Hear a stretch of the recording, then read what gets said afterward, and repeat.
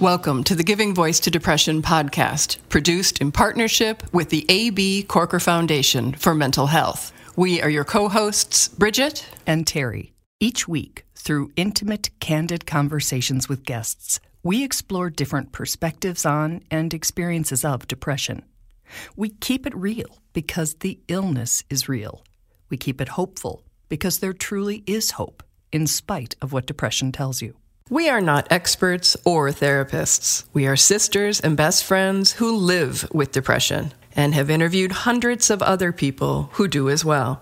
We've learned that hearing others speak openly and without shame about their experiences makes it easier to believe depression is a common and treatable illness, not a personal failing. You are far from alone.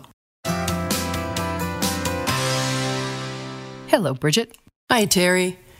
Many of you listening today can identify traumatic events in your lives, people and things that affected the way you see and experience life, and may well contribute to your depression and other mental health challenges. Trauma recovery is generally defined in terms of being able to live in the present without being overwhelmed by the thoughts and feelings of the past.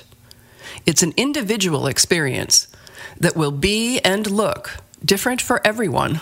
In our fourth episode, looking at the intersection of race, mental health, and trauma, today we look at recovering from trauma. Our guest is Dr. Maria Inosencia Amarante, a trauma survivor and trauma therapist, here to give her voice to depression.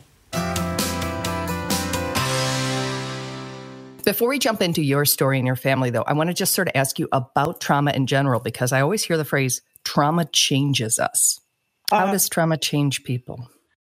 How I see it, trauma impacts our worldview, the lens by which we understand our interactions with the world, with people, places, and things. And when trauma occurs, we give those people, places, things, situations, scenarios a different meaning.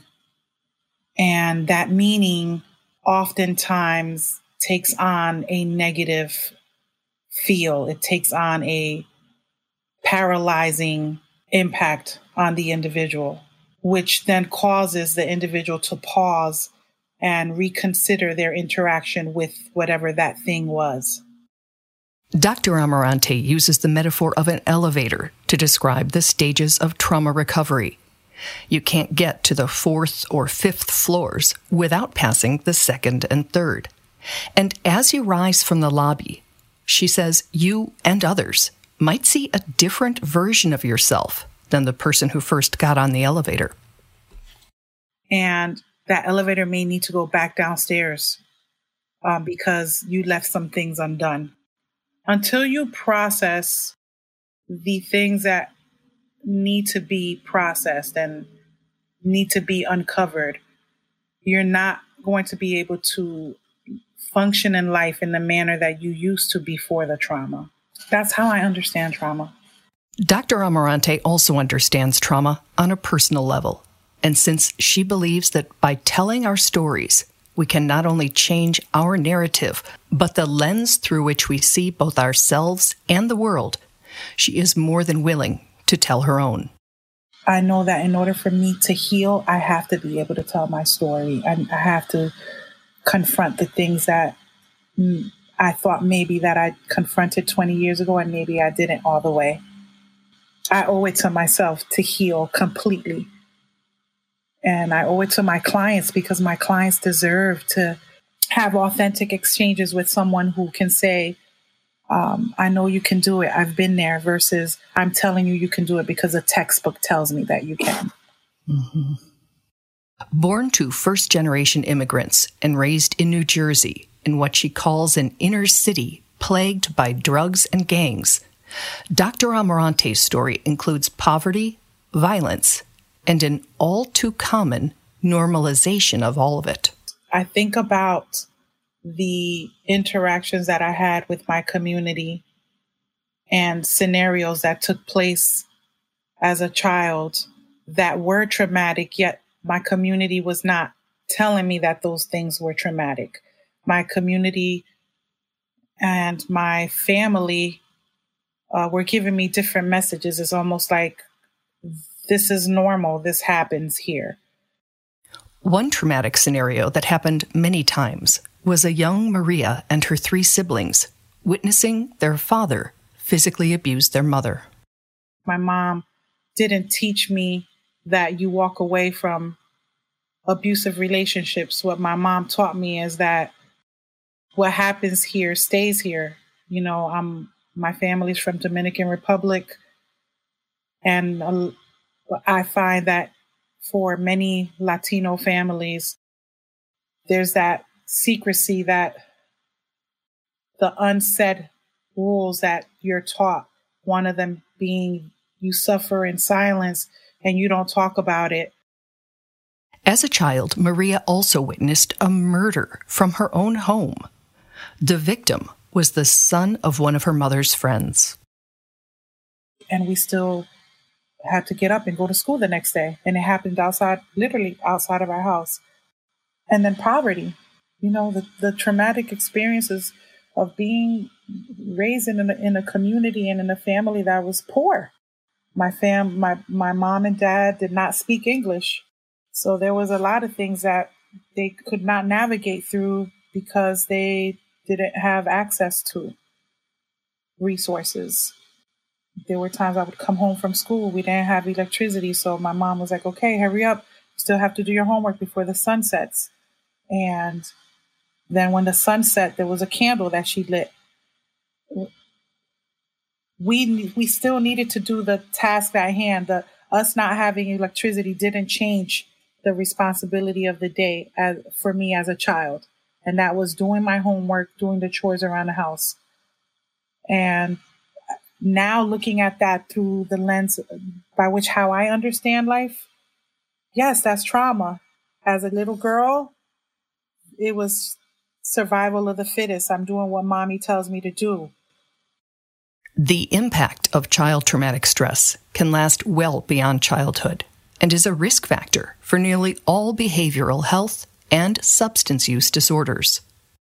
I was raised with 2 sisters and a brother, and my brother really struggled with how we were raised, but also struggled with what he had access to in our community, and which was drugs, which was criminal activity. And he chose to find some healing, or to repress or even deal with the pain of his reality by engaging in that. And her older sister, in dealing with her trauma and depression, she chose drugs and became addicted to heroin for many years. She also ended up marrying into a relationship which mirrored a lot of the relationship that she saw, the interactions that she saw with my dad and my mom. And my sister's still struggling with that now, and she's an adult. She's in her 50s. Her younger sister took a very different route, though all 3 were born and raised in the same family. She focused her energy and ended up being a police officer in our community. Still struggles with understanding what healthy relationships looks like, and make some choices. And she's aware, like, we're able to have conversations about that now. Like, we've heard this many times, looking for love in all of the wrong places and wanting to be loved and knowing when to walk away from situations that are unhealthy. Yet we go back to what we saw for so many years as children, and our parents struggling with, quote unquote, getting it right. Her own path to a healthier future was paved with education.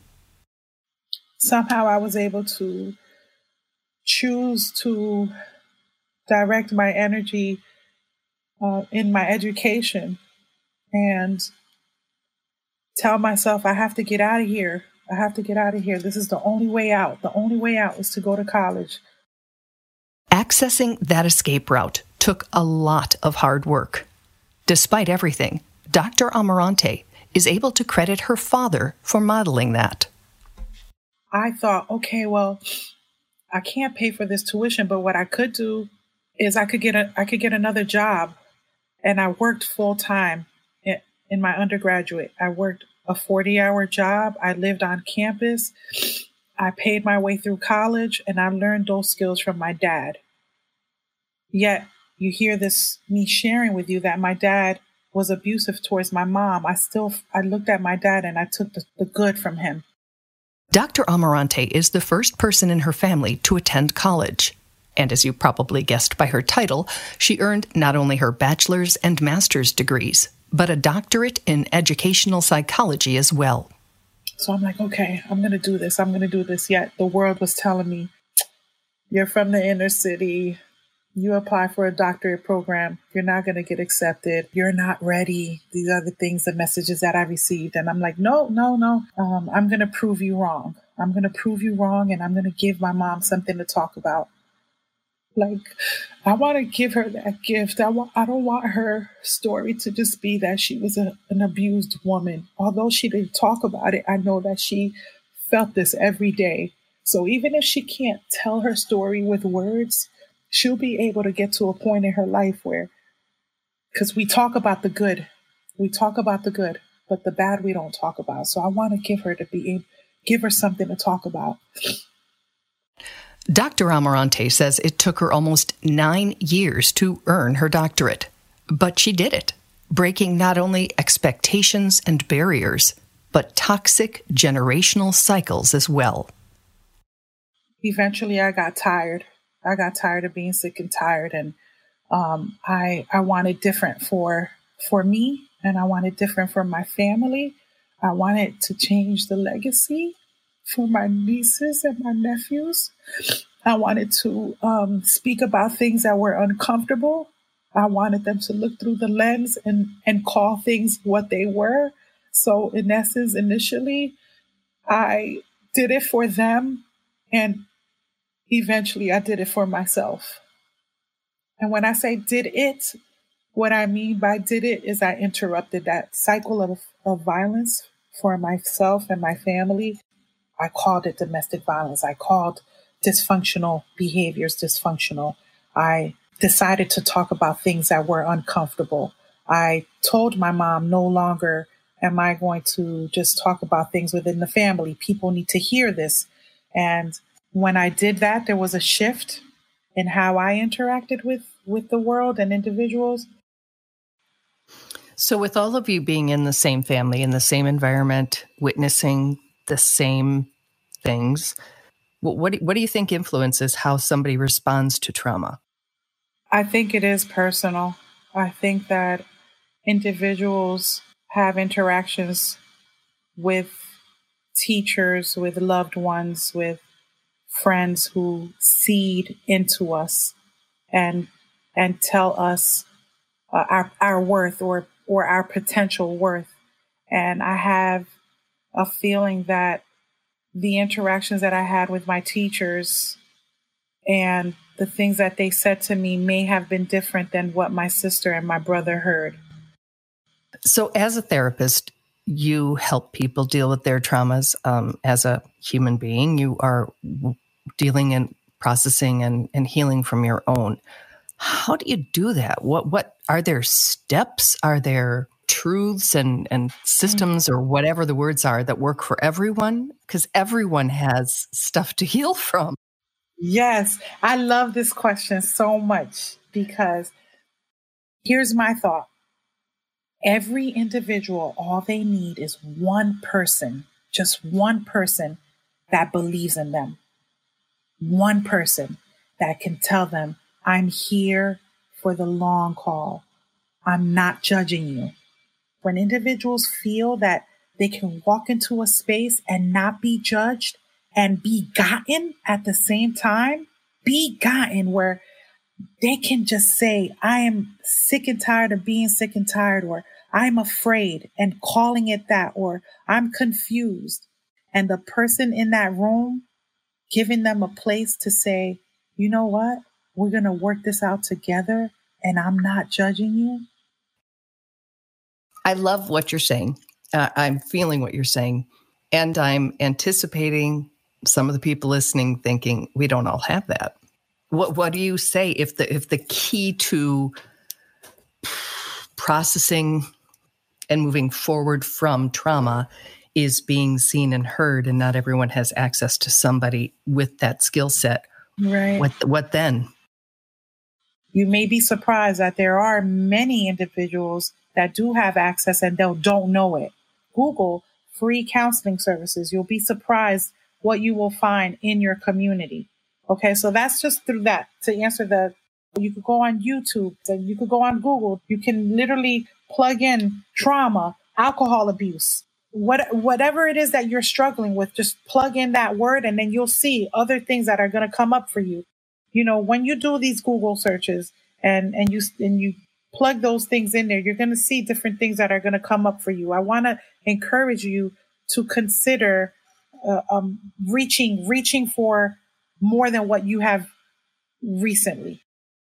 So I guess the bottom line is recovery and healing from trauma, real and possible. I want you to say that again, because I want that to sit in my spirit for a second. Say that again. Is recovery and healing from trauma possible? Absolutely. 100%. It starts with a desire to heal. It starts with wanting something different. It starts with an awareness that you no longer want to stay here, that it hurts too much. And then taking the steps to reach for what's going to get you over that hump, to reach for what's going to take the pain away, to not be afraid, and to be committed to the process. Because when you start reaching and exploring and processing, you're going to have moments where things are going to hurt, and you may feel unmotivated to stay the course. And what I want to say to you, that's where you're going to get your breakthrough, when you stay the course.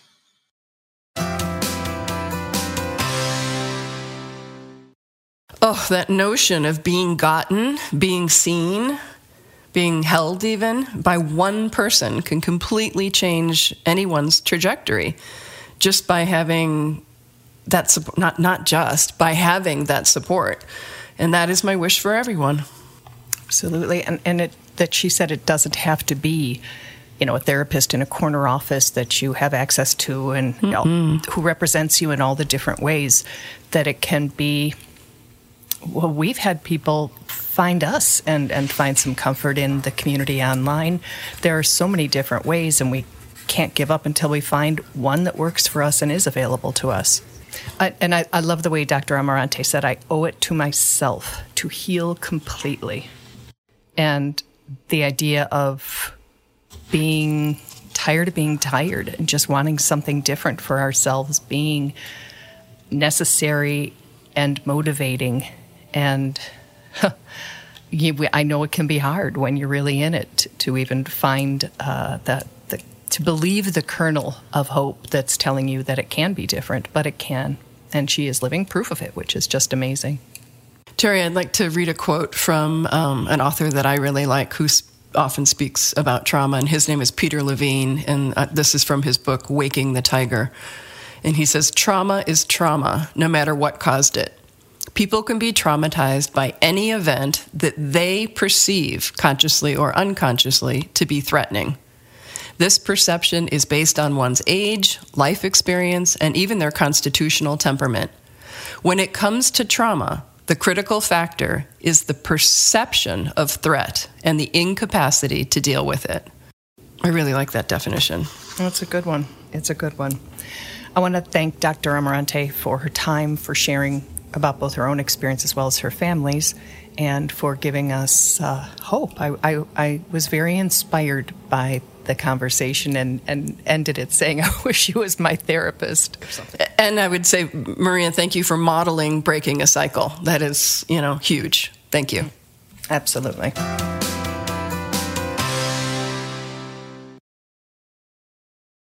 We truly hope that our podcast brings a little more understanding, helps you better articulate your experience of depression, or better understand how to support someone else's. We invite you to join us for daily posts on the Giving Voice to Depression Facebook page and on Twitter and Instagram at Voice Depression.